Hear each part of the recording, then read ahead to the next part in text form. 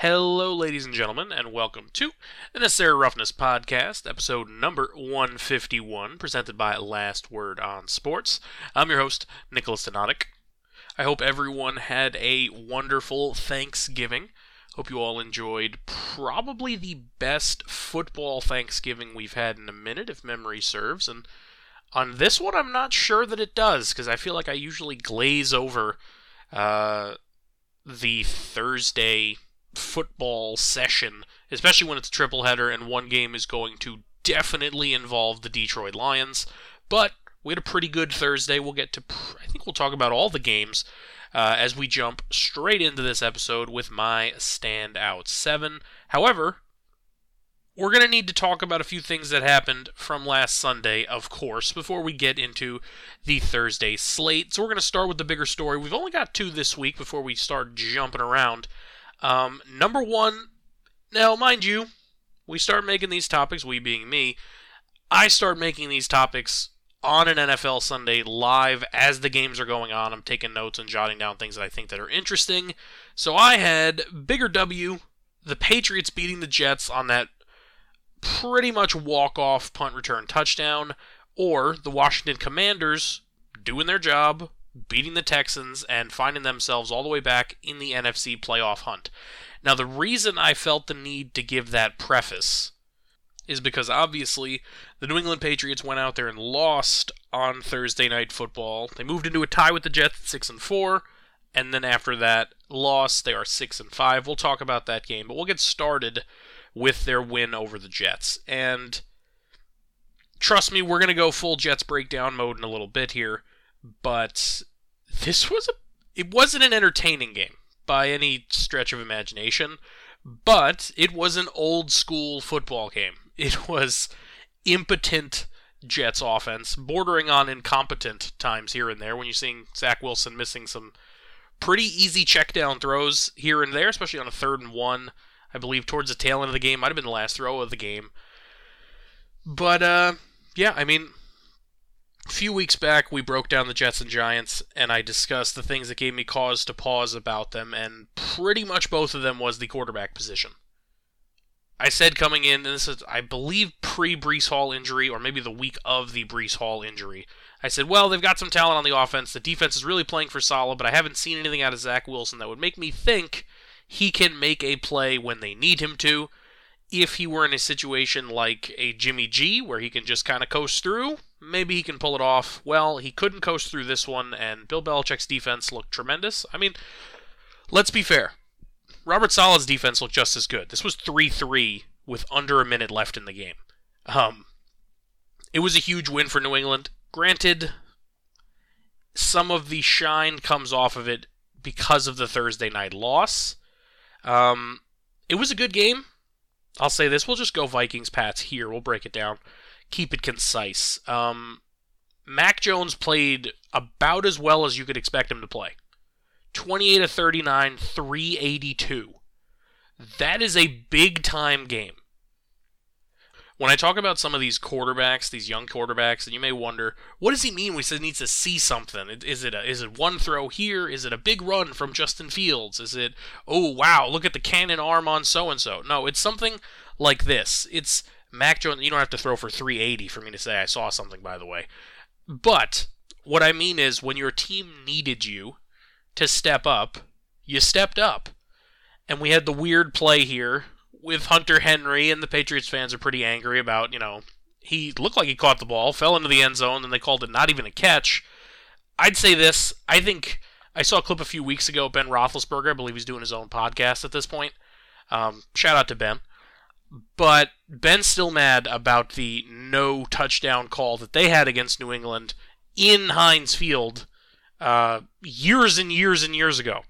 So I saw people online saying, oh, people say the Patriots always get the calls. Yeah, you guys do. For quite some time, for almost the bulk of Tom Brady's career, if not the entirety of Tom Brady's time in New England. If there was a controversial call, it was going in favor of the New England Patriots. You're flipping coins here, and you've hit heads 8 times in a row, and it's just really hard for me to believe. But here we are. All things considered, It was a good showing for New England. It was an impressive game. This is a Vikings team that just got punched in the mouth by Dallas, but coming into that Dallas game, they were considered a top 3, top 2 team in the NFC, a top 5 team in the NFL, and we saw why they were.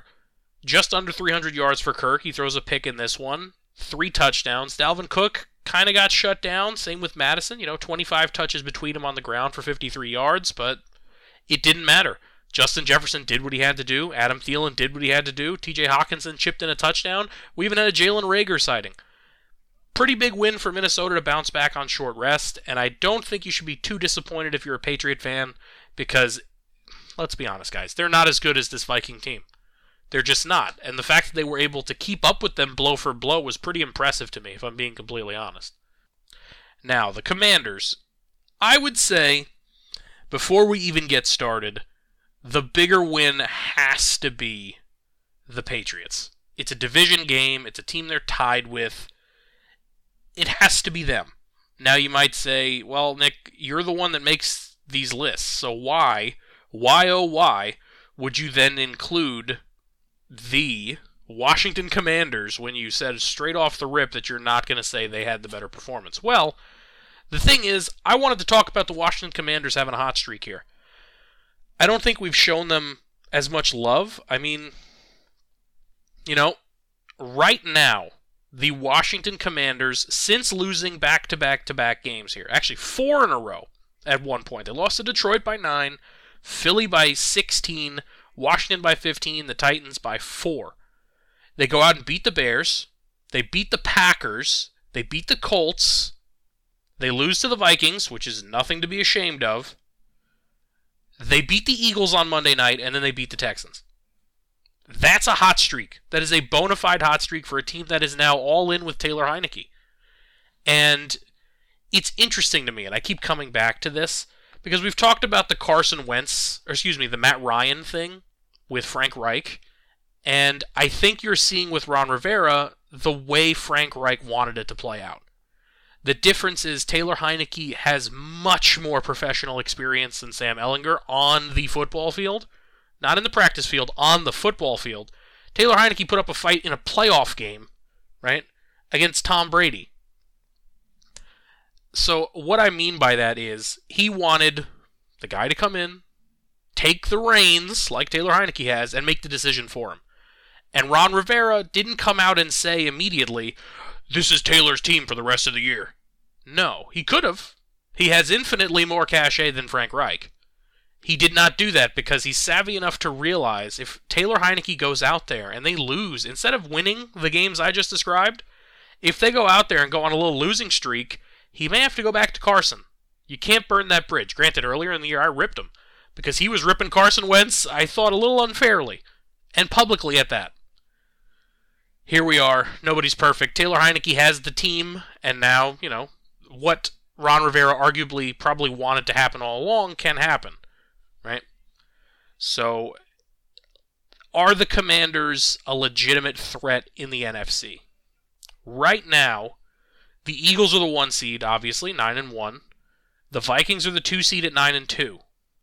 The 3 seed is the leader of the NFC West, which, per tiebreaker I'm looking at here, is the 49ers at 6-4.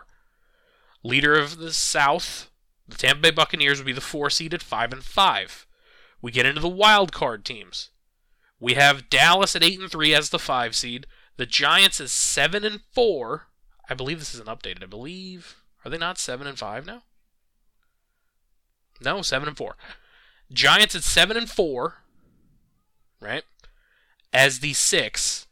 And then, coming in at the bottom, you have Seattle, 6-4, right nipping at their heels is this Commanders team at 6-5.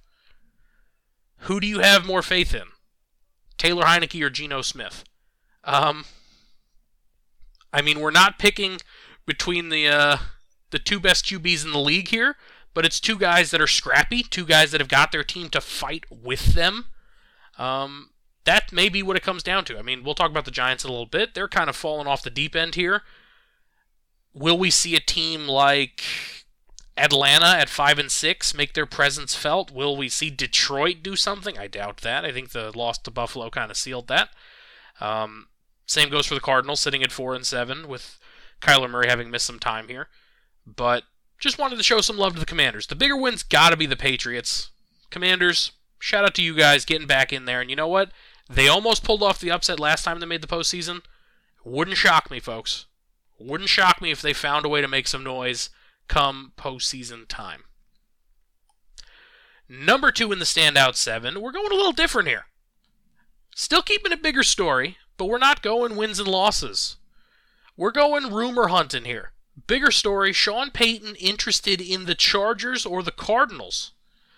Now, there have been murmurs, and I honestly was out in front of this one, I think, that Brandon Staley, after another underachieving year, if the Chargers don't make the playoffs, may not be the coach of this team. There were some insinuations that even if they do make the playoffs, barring a Super Bowl run, or a run to the title game at least, he's not going to be the coach of this team. I thought they might give him next year. We'll see what happens, but supposedly Sean Payton, Super Bowl champion, is interested in the LA Chargers. And let me know what you guys think. Charger fan, Cardinal fan, social media, as usual, at Nick Donatic, Nikdonadic, or if where you're listening has a comment section, feel free to drop it down there. If you were Sean Payton, we'll do this 2 ways, by the way. If you were Sean Payton, would you rather coach the Cardinals with Kyler Murray, DeAndre Hopkins, or would you rather coach the Chargers and Justin Herbert? And the reason I'm only mentioning the offensive side of it is because, Sean Payton is an offensive coach. When you look at the defense of both of these teams, you do have some standout talent. You have Derwin James. You have Bosa. You have Mack. You have Asante Samuel Jr. You go over to Arizona. You have J.C. Jackson, who was just acquired this past offseason. You go to the Arizona side, and you have a lot of athleticism. You have Budda Baker. You have Isaiah Simmons. J.J. Watt still under contract there, right? Aging, but still a good player. Obviously, they lost Chandler Jones, which was a big one. Probably part of the reason they're sitting at 4-7. I think if I'm Sean Payton and I'm putting the visor on, I'd rather go to LA. And it comes down to this. The depth of talent around Justin Herbert is greater than the depth of talent around Kyler Murray on the offensive side of the ball. Point blank for me. What it comes down to is a receiving core of Mike Williams, when healthy, obviously. Mike Williams, Keenan Allen, Austin Eckler in the backfield. I've liked what I've seen out of Josh Palmer this year. DeAndre Carter has contributed. You know, I'm a Gerald Everett guy. I like that receiving core a lot. I think you can make a great offense out of that talent. I expected them to carve a great offense out of that talent. You take a look at Arizona. This has been my issue since last season. I was super high on them after the Hopkins trade. I still like Kyler Murray. If you go back years and listen to the shows, I thought people were overrating him, and then it came to the point where they were underrating him, which is an interesting spot to be in. Right now, he's not having a tremendous year, but his star receiver did miss quite a bit of time. James Conner, their leading back, less rushing yards than Kyler Murray. They've got Hollywood Brown, pretty good piece. He's having a decent year. Rondale Moore, pretty good piece. He is as well. Ertz is hurt. He's aging. A.J. Green is aging. They might need to go out there and make a little bit of a splash move. I like Hollywood Brown. I like Rondale Moore. I like Hopkins. I think tight end. I'm not sure what the tight end market is going to be or the draft. With Ertz having come off of a big injury, if he's back with them next year, that would need to be a splash spot for them, and I think Payton would be interested in, especially considering the best Saints offenses since the Super Bowl team had Jimmy Graham. Split out at wide receiver a lot, but Jimmy Graham obviously was a tight end, and he was a superstar. And after he left New Orleans, he was never that same level of star. So, food for thought. If I'm Sean Payton, I want to go to LA. Now, here's the other side of the equation. Which one of these teams should be more desperate to acquire the services of one Sean Payton? I would make the argument it should be Arizona. Now, I say that because I don't think the Chargers have the same issue that, let's say, the New York Jets organization has, where they're very concerned about playing second fiddle to the other team in the town. The Rams are having a rough year, but they were Super Bowl champs last year. If this was the Giants and the Jets would be making the splash move to catch up with the Giants, or vice versa. Right? That's the way the New York sports teams interact with each other. In LA, where it seems like, especially at Rams games, there's barely even a home field advantage sometimes, I doubt that they'd be going out there saying, let's go spend a whole bunch of money on a head coach so we can jump out in front in this two-horse race.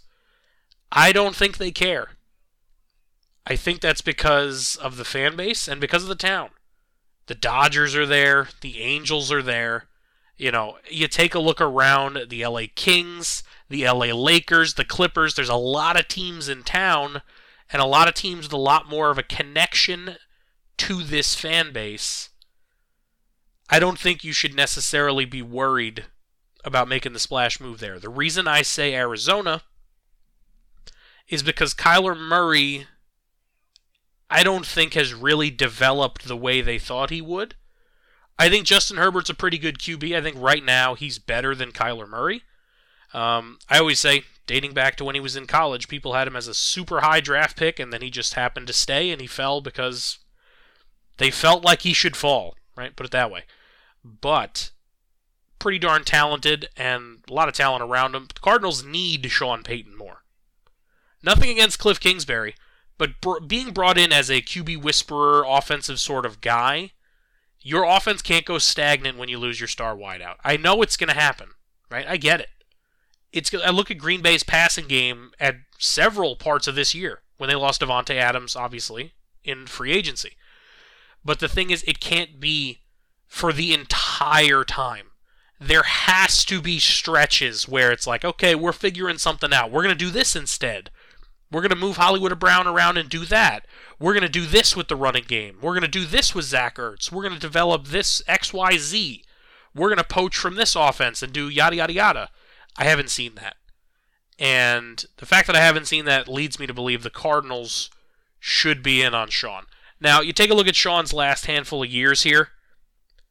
Even up to his final season, winning record.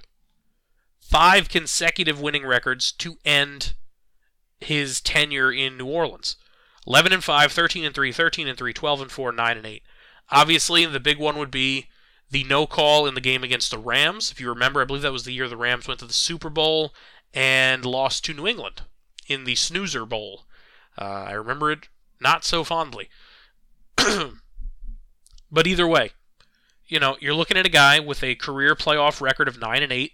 Even if you take out the Super Bowl year, 6-8, fairly respectable, right? The final 4 playoff appearances, they won a playoff game in 3 out of those 4 years.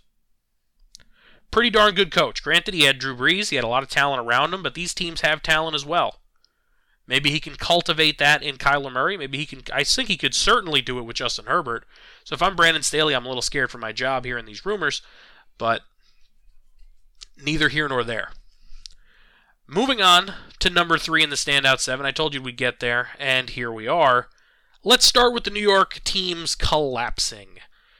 Number 3, the New York Jets. What is there to say? What is there to say that hasn't already been said about Zach Wilson and the way this game was handled? I am in the camp that I don't necessarily think it was the biggest deal that he came out and they said, oh, do you think you feel bad for the defense that you let him down? No. It's not the biggest deal, right?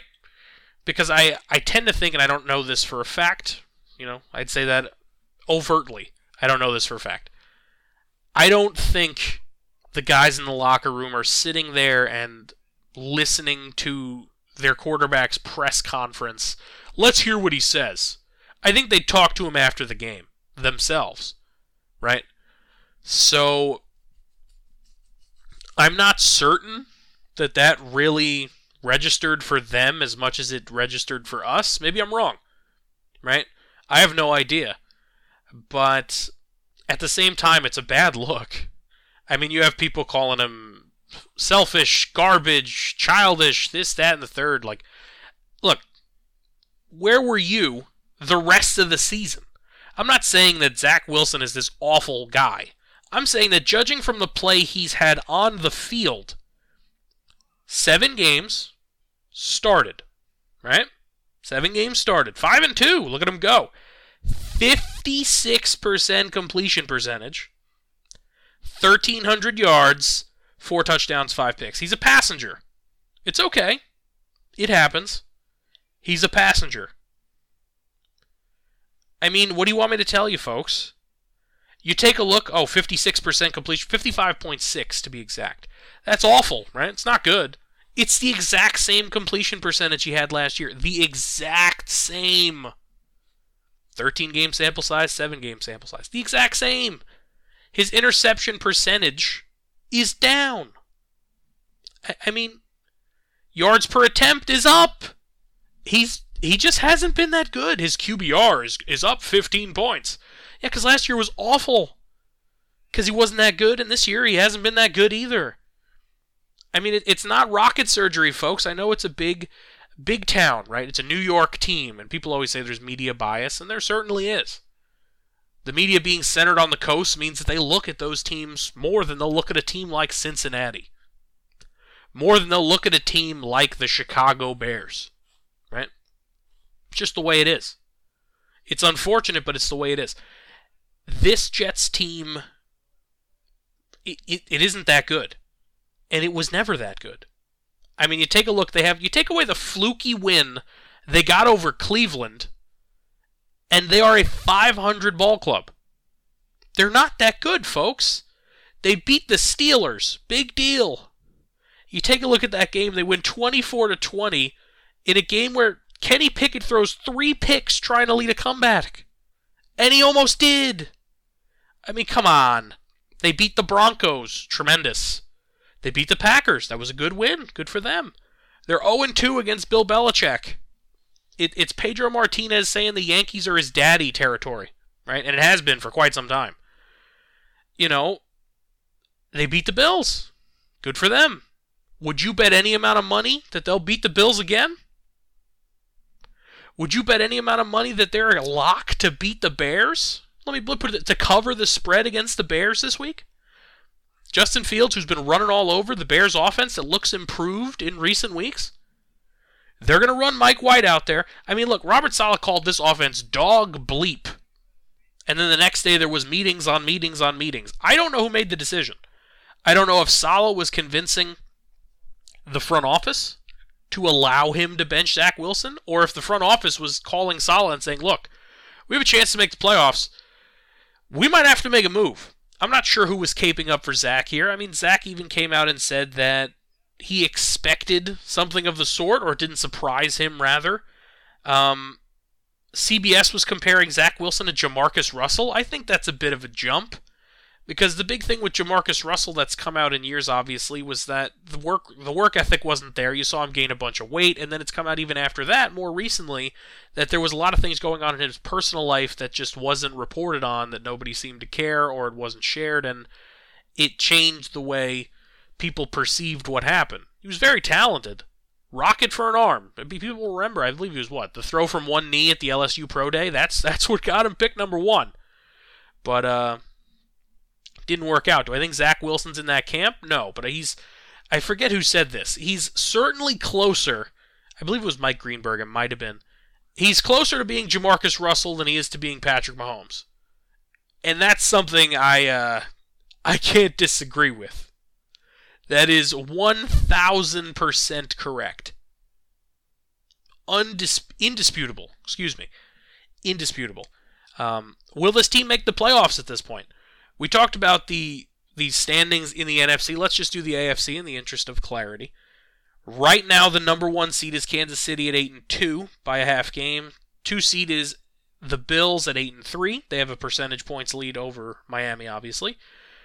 3 seed would be a tie between Baltimore and Tennessee right now, both at 7-3. Call it 3-4, whatever. We don't need to do tiebreakers. We got plenty of games left. We get down to 5. It's Miami at 7-3, At 6, it's a tie between the Bengals at 6-4, the Jets at 6-4, and then the Patriots are 6-5, nipping at the heels with full tiebreaker because they beat them twice. Oh, by the way, Chargers still in it at 5-5. Colts still in it kind of at 4-6-1. It's crowded. Do I think this team will make the postseason? Well, let's take a look at the games they have left. Chicago, I'm not sure. We'll talk about it when we get to the pick'em portion, folks. The Vikings? No way. The Bills? No way. Detroit? I'm not sure. Jacksonville? Probably. Seattle? Maybe. Miami? Is Miami playing for something? If they are, no. This team might end the year with 8 wins. They might end the year with 8 wins and they were 6-3. That's just the way it is. And look, I tell you this much. The Giants aren't going to do much better in all likelihood here. If we're being honest. We'll talk about the Giants in a sec, but it's a little bit of a quote-unquote miracle run. Obviously, it's not a miracle unless you win the title, but it's a hell of a run for a team that wasn't supposed to be this good, and it's honestly exacerbating some of their issues in that they're making a move like this on Zach Wilson when realistically they're ahead of schedule anyway. So if they would have gone 6-11, nobody would have said anything, and it would have been, all right, we got to see something from Zach next year. The kid's played 20 games, and you're pulling the plug. I'm sure we'll see him again, right? The interesting one for me is you're pulling the plug for White and not Flacco. I'm a Flacco guy. Am I the only one on earth? He's got the experience. It's intriguing to me that they'd go White over Flacco. Why is Flacco on the team then? Just to sit in the quarterback meetings? Make him a coach. All right, whatever. Either way, let's move on to the other dumpster fire that is brewing here and talk number 4 in the standout 7, the New York Football Giants. I've said it every episode. I'm a New York-centered guy. You knew you're going to get your New York fan the Flames commentary here. Daniel Jones did not look good against the Detroit Lions. He throws for 340, goes 27-44. He gets picked off by Aiden Hutchinson, who's one of the better ball-hawking D-linemen / outside linebackers I've seen in recent time. I mean, the kid looks pretty good, man. But, no, in all seriousness, it was a great play by him. And then we see the later interception as well by Kirby Joseph. Did the Giants play awful? No. This was the classic, somehow, the Detroit Lions, one of the worst defenses in the last decade. They shut down Barkley on the ground, right? And the Giants didn't really have a plan. Once you have to put the ball in Daniel Jones' hands 40-plus times, you're probably not going to win that game. That's just the fact of the matter. Let's talk Thursday. Let's talk Turkey Day here. Giants go down to Dallas, and they are leading this football game, right? Which was relatively surprising. Dak Prescott with 2 first-half interceptions, right? Some weird clock management during the Giants' 2-minute drill, tail end of the first half. Whatever. Then we have third quarter, the game on the line, essentially. Because the Giants are down 14-13, if memory serves, at the time, after a phantom defensive hold extended Dallas's drive, but it's Dallas in Dallas. They're going to get some calls. I hate that this is what... Look, I'm a huge sports fan, in case it wasn't obvious, because I'm hosting a podcast that's 150 episodes deep. I hate when home field advantage extends to the referees. I'm not saying that's explicitly what happened here, but it's very coincidental, and you can only believe in coincidences for so long, folks. I mean, home field advantage, oh, you got the crowd noise. Oh, you got to blow a timeout every once in a while. You get a false start. Okay, cool. But when it extends to, like, in other sports, you'll see it. Like boxers, they'll fight in a certain city, and the judges will just make sure, oh, they get the benefit of the doubt over here. Why? What are we doing then? Why are we even doing this? Like, the whole point of the sport is to go out there and play and see who's best. And what are we doing? We're goofing around. and we're just saying, well, he looked pretty good. He's at home. We'll give it to him. Come on. Like, what are we doing? It's the same thing with superstar calls in the NBA. It's the same thing with superstar calls and weird strike zones for guys that aren't as established in Major League Baseball. I mean, Aaron Judge at 6'7", there's been years of him getting awful calls, and now all of a sudden they're starting to learn, oh, wow, yeah, that low pitch isn't a strike on this guy. Huh. Come on. What are we doing, folks? Either way, back to the matter at hand. Danny Dimer drops back to pass, and he's got Saquon Barkley open in the flats, and he just misses him. And look, live, I thought Barkley straight dropped it. I did. On the replay, it's a hard catch. The throw's behind him. It's way behind him. And, I mean, this is the problem. I talked about it with the Jets. It's the same thing. They're similar teams, right? But the ironic thing is Daboll's brought in as the offensive-minded guy, and Saquon Barkley has had a darn good, renaissance, if you will, on the career. And it's weird to me that we wind up in a situation where, they need a big throw out of their QB. They're going for it there, which is a gutsy play on the road, which I can respect in a certain regard, right? And he just misses him on one of the easier throws of the day. Granted, he's got a pass rush coming at him. It's the NFL. I mean, what do you want me to tell you? In terms of difficulty for an NFL quarterback's throws, right? If we go through and we grade every throw ever made, right? We grade a Hail Mary at like a 9.9. We grade, Eli Manning dropping it in the bucket to Mario Manningham at a 9.99. What difficulty would you give that Daniel Jones throw in the flats? A 5? A 6? Would you be generous and call it a 6? I'd say if you have a clean pocket, they're all mostly 5 or under. Unless you're throwing into double coverage or you're like that throw by Josh Allen on the final drive for Buffalo against Detroit, that was a dot, right? In terms of execution, that's like a 9 out of 10. 10 out of 10 even. But in terms of difficulty, what would you give that? Significantly harder than dumping it off on 4th down to your star running back. You just got to put it within in a catchable spot out in front of him. That's all it takes. And that's where I am on Daniel Jones. I mean, I've heard people say, oh, look what he's done this season. Oh, they're going to have to extend him next year. Let's see. They're going to have to franchise tag him. Why? I mean, has he cut down on the turnovers? Yes. That's because they're leaning hard on the running game, right? And we've seen in these last 2 games, big games for them, by the way, 7-2 before them, Saquon Barkley hasn't been able to get it going on the ground as much. Because teams realize, we're just going to try and make Daniel Jones beat us. And he didn't.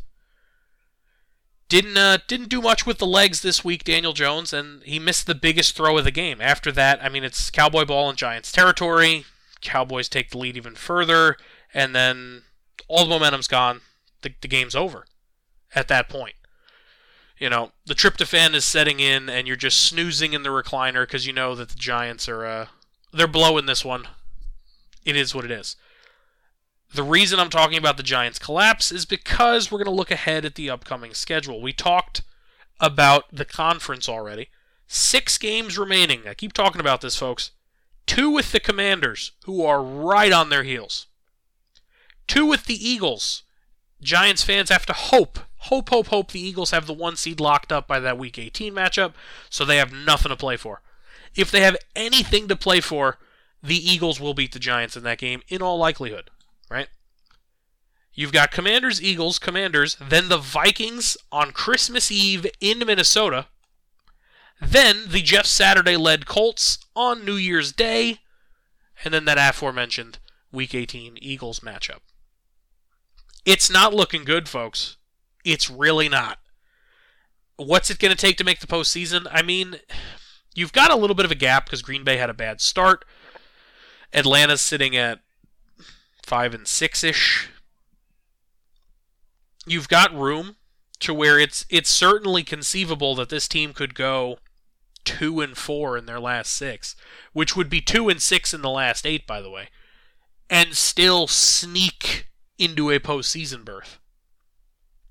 It's conceivable, right? But where are the two going to come from? Is it going to be both games against the Commanders? Because that would be pretty impressive. I'm not going to lie. It's doable, but it's impressive. Is it going to be one against the Commanders, one against the Colts? Is it going to be the Colts and the Eagles playing for nothing? Because if that's the case, you're coming into Week 17 on a 6-game losing streak.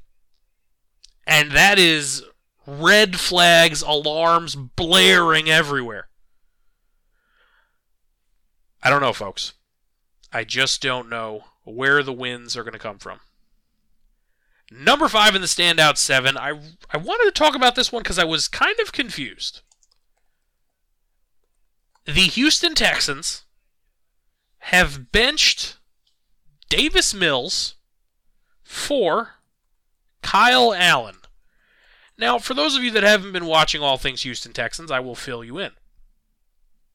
Houston Texans are being led by Lovie Smith, former Super Bowl coach. Lovie, it's been a while since he's had a head coaching opportunity, right? So, what did Lovie think this team was going to be? And I have this conversation every year. I'm sorry if you get tired of it, if you've been around for a while. First of all, thanks for sticking around for a while.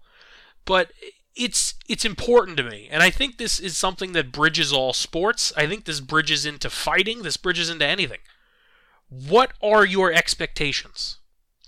If your expectations entering the year for the Houston Texans was to compete for a playoff spot, you are either delusional or the most optimistic person in the state of Texas.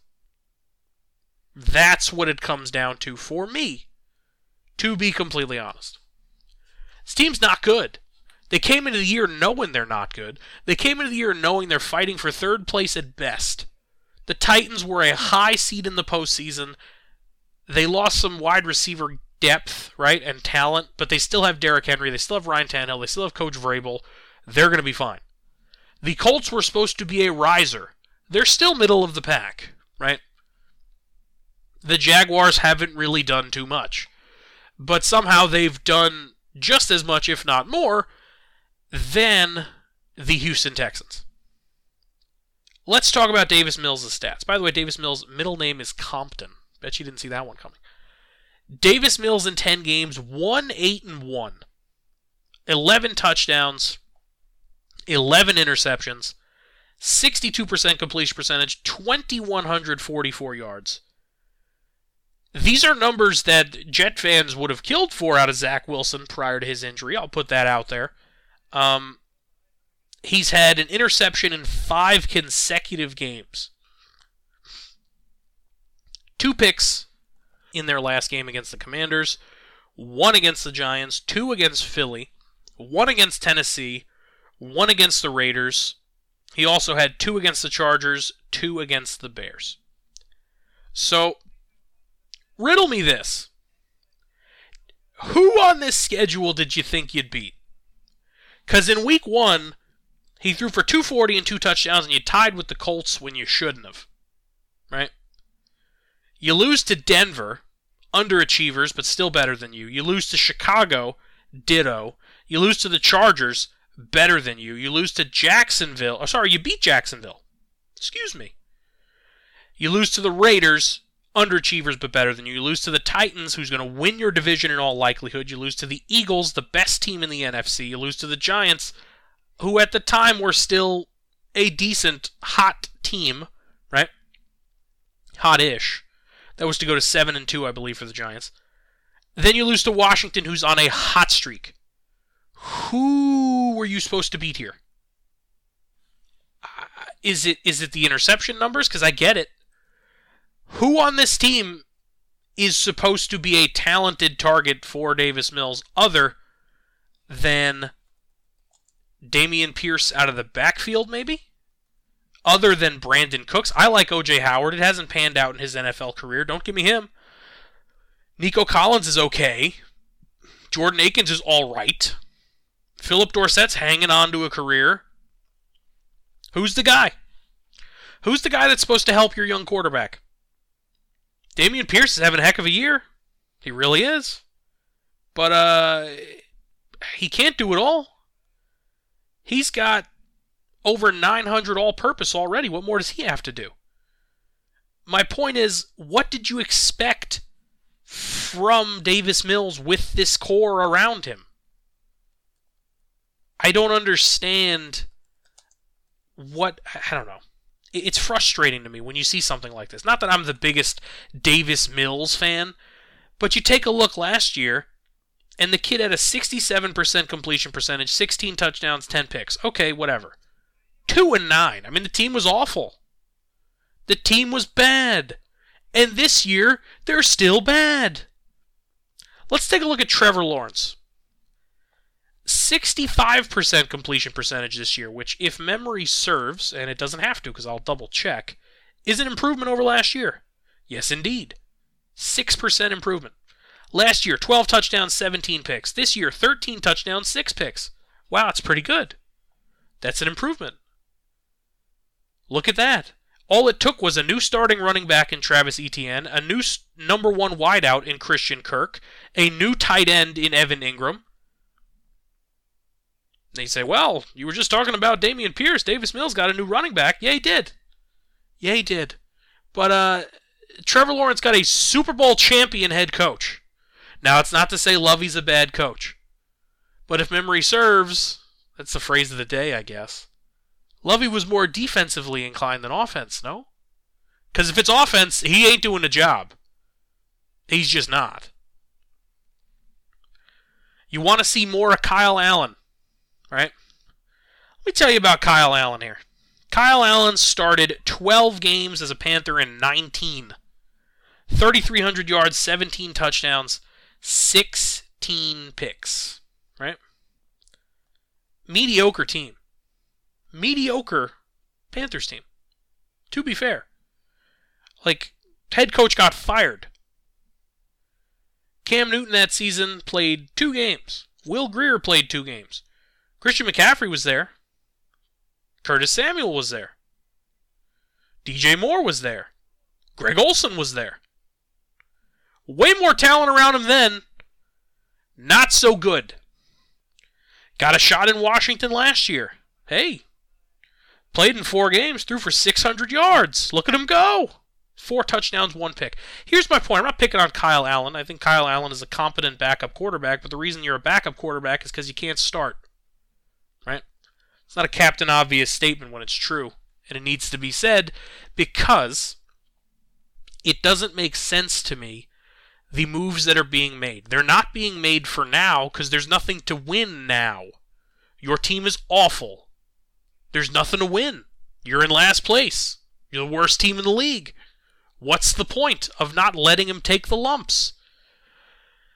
Then you extend it to, well, if it's not for now, it's got to be for later. No, you're taking out the young quarterback to play an older guy who hasn't shown that he can be the guy. Look, I hope he proves me wrong, and they go on a winning streak, and Lovie Smith is ecstatic, and yada, yada, yada. Lovie Smith's tenure in Houston is going to end probably relatively uneventfully. They're going to wind up, I don't know if it's this year or next year, or maybe the year after. If they don't supplement the talent on this offense, it doesn't matter who's a quarterback. Your team's going to lose. Your team is going to lose games because they're bad. I don't understand what's expected of Davis Mills in this situation. The team is bad, guys. Open up your eyes and realize the team is just bad. I don't know. Maybe I'm being that guy here. Probably. But it's just stupid to me. The move doesn't make any sense. Benching Zach Wilson in New York makes sense because they're trying to win now. Okay, they're leveraging what might be their future guy for a chance to win now. You never know what could happen if you win now. I get it. I do. Fair enough. But at the same time, they recognize they're making that leverage, right? They're not saying, we're never going to play Zach Wilson ever again. This kid's a bum. Right? I haven't heard that. I haven't heard them say, we're completely moving on from Zach Wilson. We're going to cut him when the year ends. And in defense of Houston, obviously, they're not saying that necessarily either. But it's a bonehead move. Why? What purpose would it have? Let's say Kyle Allen wins you 3 more games. Are you trying to what? Help someone else move up in the draft? I don't get it. I'm sorry. Every once in a while this happens. I got to put this out there. This move makes no friggin' sense. Look, let's talk about tanking, right? Number 6 in the standout 7. We're going to talk about MLB draft lottery, so we'll combine the two. Tanking is a concept that exists because the best way to get better in professional sports is to be bad, really bad, get good young talent on affordable contracts, and then miraculously you're good, right? Oh, how did we do it? How did we find a way to be good? I don't know. It's shocking to me. Look at the Houston Astros pre-cheating. They were awful for years, and they stacked up number 1 picks, stacked up good picks, made the team better. The Cubs found a way, made the team better. The Tampa Bay Rays, before becoming a pretty darn good budget baller franchise, kudos to them, were in the doldrums of the competitive-ish AL East for years. They were getting beaten to a pulp. I don't know. I don't know what this move accomplishes, is my main point here. I don't know what it accomplishes. I don't understand the purpose. It's foolish. Let's talk draft lottery, and the reason I wanted to bring this up is because Major League Baseball is going to have their first ever draft lottery on December the 6th, which is coming up, so I've been holding off on this topic, but you know what? Let's throw it in here, because why not? We're talking bad football teams. So, right now, the system that is devised for Major League Baseball's first ever lottery, the team with the worst record has a 16.5% chance to get the number 1 pick, same as the second and third worst team. All the way down, 13.2 for the 4th worst team, 10% for the 5th worst team. The 18th worst team, which is the last non-playoff team, 0.2%. You take a look at the NBA. Last year, the 3 worst teams had a 14% chance, right? Then the 4th team had a 12.5, all the way down to a 0.5% chance. There are less teams on this list, obviously. Although it is important to note there's a different, divvying up of the percentages, obviously, because somehow with more teams, the top 3 still have a higher percent in baseball. That's on purpose. The reason I bring this up, would the NFL ever go to a draft lottery? And I think the answer is no. Though I maybe would have said the same thing about baseball a few years ago, so I'm not certain. I thought that baseball would go to trading draft picks before they went to a draft lottery system. Granted, in baseball, it's not like football, right? In football, if Trevor Lawrence is the presumptive number 1 pick, teams will try to trade up to get Trevor Lawrence. In baseball, it's not necessarily rare, but up until the day of the draft, it's debated if you'd go here. Ooh, they could go this guy. He fits their system better. Oh, they need a pitcher. You know what I mean? Like, you wouldn't see in football, let's say something happens to Patrick Mahomes. Obviously, God forbid, I'm not wishing anything bad on anybody. No injuries anywhere. If he were to get hurt, let's say Kansas City had an awful season, something happened, and they go 3-14. You wouldn't see them at number 1 going, well, the best prospect is a quarterback, so let's see what we can have him sit on the bench for a while. No. It would be a team that needs a quarterback would trade up and get the quarterback. In baseball, there is no, to my knowledge, trading in the first round yet. You can trade, I believe you can trade compensation picks or something of that sort. I know you can trade international signing pool thing. We won't get into the nitty-gritty of baseball. This is a football show.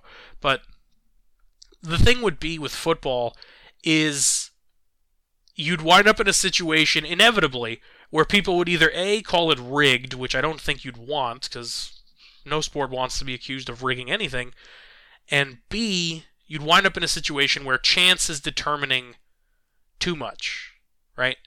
There's already fluky stuff that happens during the season. I don't have a problem with the Houston Texans, who are god-awful, or maybe you could use that word that Robert Saleh used to describe his offense, to describe the Texans. I don't have a problem with them picking number 1 because their team is awful, right? Basketball has the lottery, and they think that, teams are tanking and this and that. Realistically, front offices are approaching things from a sort of game theory perspective, and I'm not an expert on game theory, so if I'm butchering this, let me know, comment section, social media, and I'll apologize in advance. If I know, let's say I'm the Houston Texans last offseason, and I'm thinking, Matt Ryan could get us a couple more wins if we got, Russell Wilson could get us a couple more wins, who knows? Or do I just say, yeah, we're bad, let's be just as bad, if not worse, and then see what happens in the draft? It's one of those things where you're utilizing assets to try to get a chance to win, or you cannot use those assets. In this case, it would be whether it be salary cap or signing whatever player, this, that, and the third. And you could just say, we're bad. Let's be awful. And we'll move up. We'll be guaranteed a chance to get a good player. Guaranteed a chance. And even in the draft lottery sports, if you're picking third instead of first, you're still in a pretty good spot. Right? I think in basketball, if you have a top 3 or a top 5 projection, you can't drop below 5. If memory serves. Now, obviously, correct me if I'm wrong.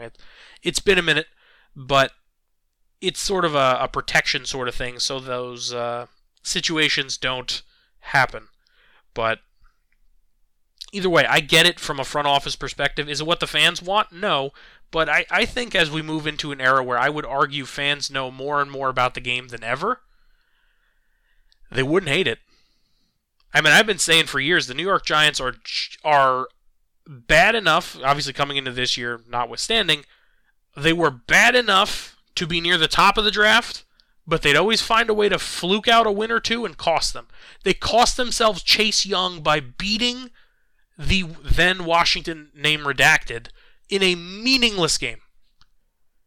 Absolutely meaningless. Chase Young at the time, and he still may be, was considered a generational pass rushing talent. Could have been wearing Giants colors. Not the case. Either way, that'll bring us to the end. No, excuse me. That's the end of number 6. Let's move into number 7 and the standout 7. We'll just do an injury wrap-up real quick because we have quite a few to get to. Injuries and news, I should say.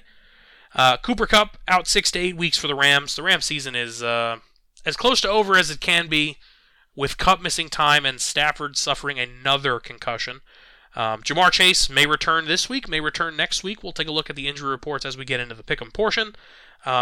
This was a weird one. Supposedly the Jaguar Stadium has over 100 violations. I didn't read through the whole list. It's intriguing. I mean, I don't know. It's just one of those things. I assume a lot of the stadiums have a fair amount of violations considering the amount of people that are flowing in and out of them. So if the Jaguar Stadium has over 100, I wonder what something like Cowboy Stadium would have. I'm not trying to insinuate anything about Jerry Jones or the stadium. It looks beautiful. I just mean in general that, the place is huge. You know how many people are flowing in and out of that building on a weekly basis? Sometimes bi-weekly, tri-weekly. Wan'Dale Robinson of the Giants, this is from last Sunday, tore his ACL. He's done for the year. Hendon Hooker, torn ACL. He's done for the year. That's college football big news because he's potentially a high draft pick at the quarterback position out of Tennessee. Kyle Pitts is done for the season, though, to be honest, if you're a Falcon fan, you're probably just supremely disappointed in the way he was utilized in the offense this year anyway. Not saying you want him to miss the year, but you get my point. Missed progression is the best way to put it. Melvin Gordon, cut by the Broncos. Interesting to me. I think he could still contribute somewhere. Aaron Rodgers has said that he's been playing through a broken thumb since his game against the Giants in London. Okay. Sure. I mean, it's nice that we know now, I guess. He tried to play through it and be the cool guy, and then you could say, oh, I was hurt the whole time. Well, now that your team is not great. Oh, I was hurt the whole time. Okay. Doesn't hit the same. Clyde Edwards-Helaire to IR for Kansas City. Kyler Murray, supposed to be back this week. Once again, we'll check injury reports. Justin Fields going to be a game-time decision. Chase Young, who was supposed to come back last week, did not, is questionable this week, may not come back again for a pretty big game for the Commanders against the Falcons. Joe Mixon for the Bengals is out, and Von Miller reportedly suffered a meniscus injury on Thanksgiving. We saw that. I was thinking maybe ACL, but he was putting some weight on it. Not clear of the timetable right now. They were saying at least 7 to 10 days missed, which means he'd probably miss next week's game for Buffalo. But is he going to be able to put on a knee brace and play through it? I mean, you can kind of play through a meniscus injury, right? The ACL is destabilizing, and I know this. I'm not 100% BSing. I might butcher the science, but I'm not 100% BSing you here, because when I was in college, I did an interview with an orthopedic surgeon, specifically because I was honestly just quite interested in these things. I thought they were pretty darn intriguing. So, either way, the meniscus, obviously, you need all the parts of your knee, but it's not an ACL, so it's not as bad as it could have been for the Buffalo Bills and for Von. We'll see what happens. That'll bring us to the end of the Standout 7 and take us into my favorite portion, your favorite portion of this week's episode, the Pick'em portion. We're going to get started with a 1 o'clock kick between the Houston Texans and the hosting Miami Dolphins. The Texans listing just one on their injury report. They're going to be without their high draft pick corner, Derek Stingley Jr. with a hammy. Dolphins, Raheem Mostert, running back, doubtful with a knee injury, and questionable backup quarterback Teddy Bridgewater with a knee as well. Well, after I spent the whole episode eviscerating the Texans for their decision-making and their awful team, it'd be ironic if I picked them to win, and, well, I won't be doing that. Give me Miami to win this one at home. Our next game is a matchup between two AFC contenders. Playoff rematch, even. Cincinnati Bengals head to Tennessee to take on the Titans. As we said, Joe Mixon going to miss this one with a concussion. Questionable, wide receiver Jamar Chase with a hip injury, D-tackle Josh Tupou with a calf, linebacker Joe Bachie with a knee, and safety Daxton Hill with a shoulder. Titans going to be without outside linebacker Nico Autry with a knee injury. Questionable, backup running back Hassan Haskins with a hip, center Ben Jones with a concussion, D-tackle Jeffrey Simmons, which is a big one, with an ankle, corner Christian Fulton with a hammy, another big one, and their kicker Randy Bullock with a calf injury. Kind of think you need your calf to be a good kicker. This one's up in the air, mostly because of the status of Jamar Chase. The Bengals kind of snuck away with a win last year against Tennessee, and this feels like a game where without Chase and without Mixon, the Titans could sneak away with a win. I don't really like to do this, but I'm going to put it on there. I'm going to take Cincinnati, but it's one of those games that I've got an asterisk on my little score sheet here. I mean, take a look last week even. I had a score sheet where I had an asterisk on the Rams game. And then, obviously, everything happens with Matthew Stafford. He goes out and gets injured again. We went 10-4 last week, which was pretty good, but could have been a little better. You know what? Got to pick one. We'll take Cincinnati. We'll take Joey B, though this feels like a game Tennessee should win. I'll be honest. I'm on the fence of flipping my pick here, but we'll go with what we wrote down. Give me the Bengals to pull off a pretty big one on the road. Next, we got a Super Bowl rematch. Isn't that exciting? Oh, wait, it's the Broncos heading to Carolina to take on the Panthers. Never mind. Broncos going to be without wide receiver KJ Hamler with a hammy. Don't make the joke. That's insensitive. Man is hurting. Also without wide receiver Jerry Jeudy with an ankle, D-lineman Jonathan Harris with a knee, and corner K'Wan Williams with a wrist, elbow, knee combo injury here. Questionable tight end Andrew Beck with a hammy, and outside linebacker Jacob Martin with a knee. Panthers going to be without D-lineman Matt Ioannidis with a calf, outside linebacker Corey Littleton with an ankle, and safety Miles Hartsfield with a calf as well. Doubtful quarterback PJ Walker with an ankle, tight end Giovanni Ricci with a neck. Questionable wide receiver Terrace Marshall Jr. with a shoulder, tight end Ian Thomas with an illness, and tight end Stephen Sullivan with an illness. Maybe something was going around in that tight end room. I'm going to take the Broncos to win this game, mostly because someone has to. And I have a feeling their defense will make more plays than the Carolina defense, though honestly, I like the Carolina defense a lot too. So, give me Denver to win this one. Like I said, simply because somebody has to win. Next, the game we've discussed a little bit before, I gave you a little tease. The Chicago Bears head to New Jersey to take on the stumbling New York Jets. Bears going to be without linebacker Sterling Weatherford with a concussion, DB Jaquan Brisker with a concussion, and DB Kyler Gordon with a concussion. Goodness. Questionable quarterback Justin Fields, who's fighting through an AC joint injury, supposedly, maybe some ligament damage in that shoulder. Jets going to be without D-tackle Sheldon Rankins with an elbow, doubtful tight end Kenny Yeboah with a calf, and questionable offensive lineman Dwayne Brown with a shoulder. Now, I'm going to take the Bears, but I'm also going to throw an asterisk on this one. If Justin Fields doesn't go, this should be a game the Jets win fairly easily. Right? Theoretically, right? Without Justin Fields' explosiveness that has really jump-started the Bears' offense, what are they going to have? I'm taking the Bears, but I'm skeptical. It's got to be Fields out there. Next, what could be the sneaky game of the week. The Atlanta Falcons head to Washington to take on the Commanders in the race for the last wildcard spot in the NFC. Falcons, listing just one as doubtful. D-lineman Jalen Dalton with a toe injury. Questionable. Running back Caleb Huntley with an ankle. Tight end Felipe Franks with a calf. Offensive lineman Chuma Edoga with a knee. And linebacker Arnold Ebiketie with an arm injury. Commanders going to be without wide receiver Dax Milne with a foot. And corner Benjamin St-Juste with an ankle injury. Questionable tight end Logan Thomas, who's had some injuries to fight through this season, to say the least. Ribs for him, and DN Chase Young, as we mentioned, still fighting through the rehab of that knee injury. I'm going to take the Commanders. I think they're the better football team. I think they've got more weapons, and I think Taylor Heinicke is riding high in terms of confidence right now. Give me the Commanders to win this one on the road and start breathing down the neck of those New York Giants.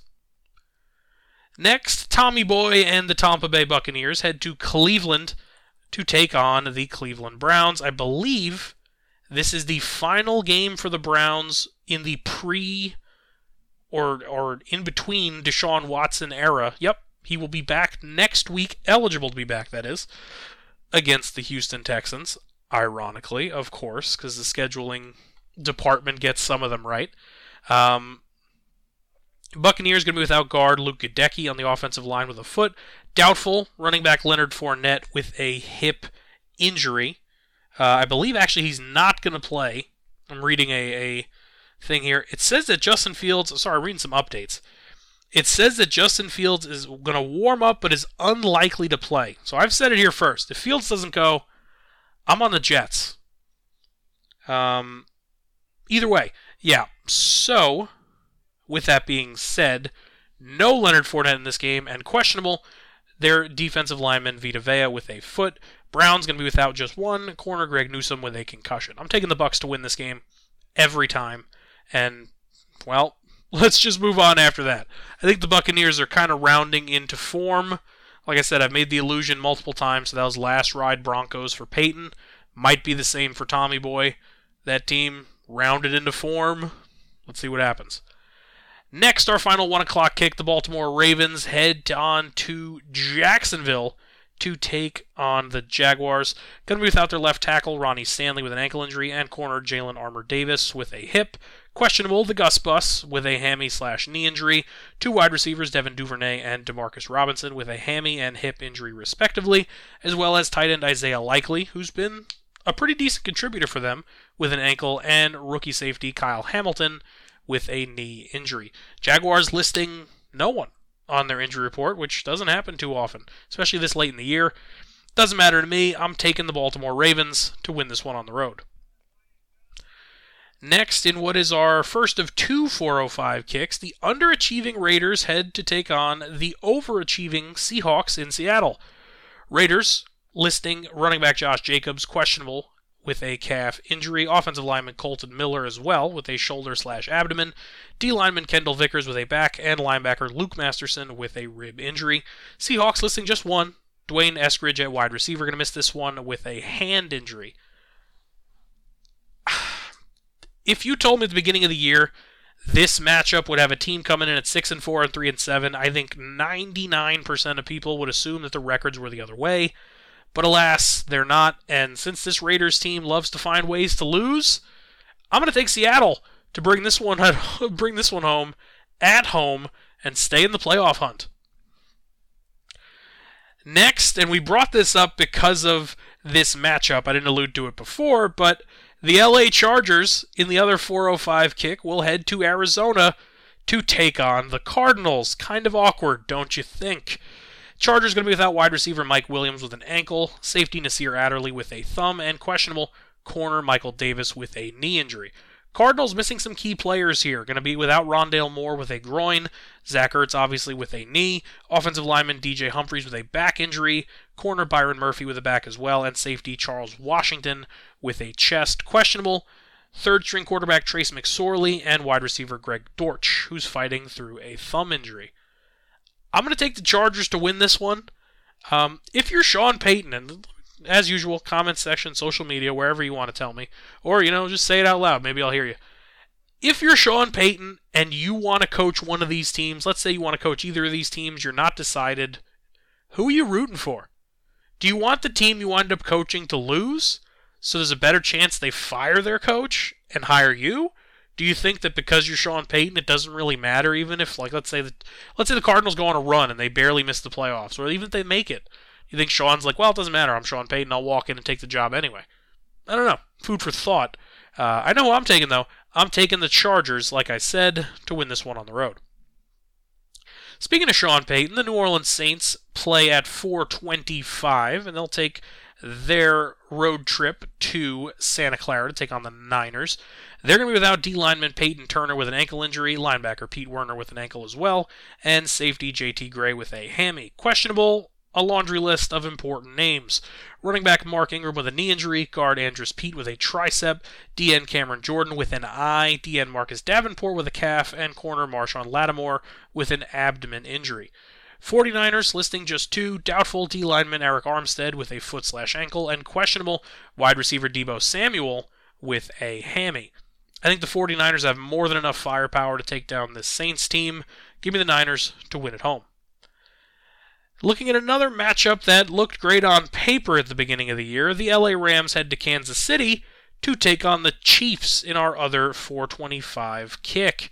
The Rams going to be without quarterback Matthew Stafford, without center Brian Allen with a thumb, obviously Stafford in the concussion protocol, without D lineman Ashawn Robinson with a knee, and linebacker Traven Howard with a hip. Questionable wide receiver Allen Robinson with an ankle, Tyler Higbee with a knee, offensive lineman Matt Skura, and Ty Nsekhe with knee and ankle injuries, respectively. Chiefs going to be without wide receiver Kadarius Toney with a hammy, that he told the Giants was totally fine and was nothing to worry about, mind you.